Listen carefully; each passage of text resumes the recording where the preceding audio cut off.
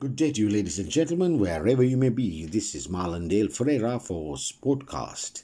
Our story is titled Australia's T20 World Cup Wicket-Keeping Spot Up for Grabs.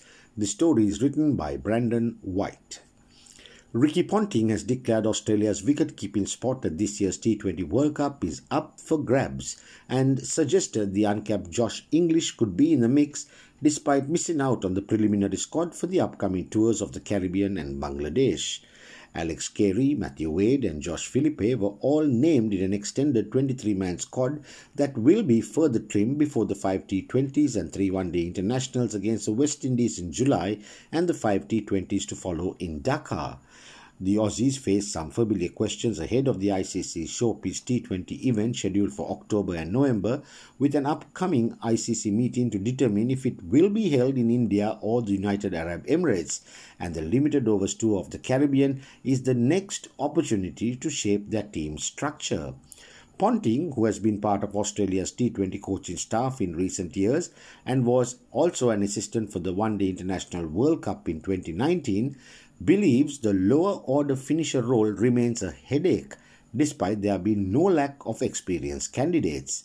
Carey was dropped from Australia's T20 side last September for the final game of the White Ball Tour of England, and Wade has stood behind the stumps for their past 9 T20 internationals.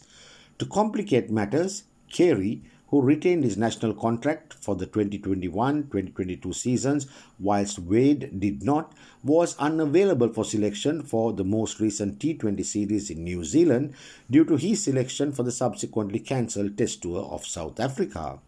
Philippe, the KFC BBL player of the tournament who made his international debut against the Kiwis as a specialist top-order batter, is another option, but Ponting suggested Australia should not be so quick to discount Inglis.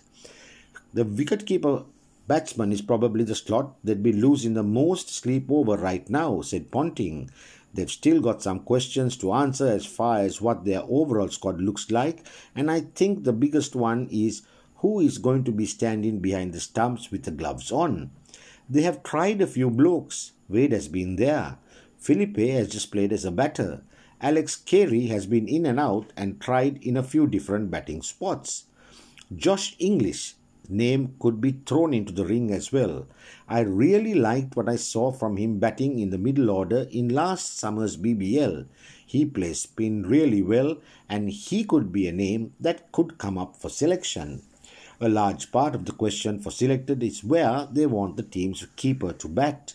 Both Wade and Philippe have almost exclusively batted in the top 3 during their recent stints in the side, though the returns of David Warner and Steve Smith to the side would likely squeeze them out of the top order berth.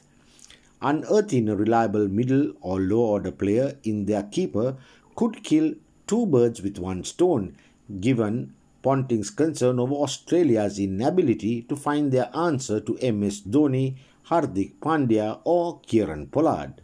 The spot I think they've always been worried about is that finishing role, and one of the reasons for that is that all our batsmen bat in the top 4 in the Big Bash, so you've actually got no one that's consistently batting in that area, concluded Ponting. This is Marlon Dale Ferreira signing off for Sportcast.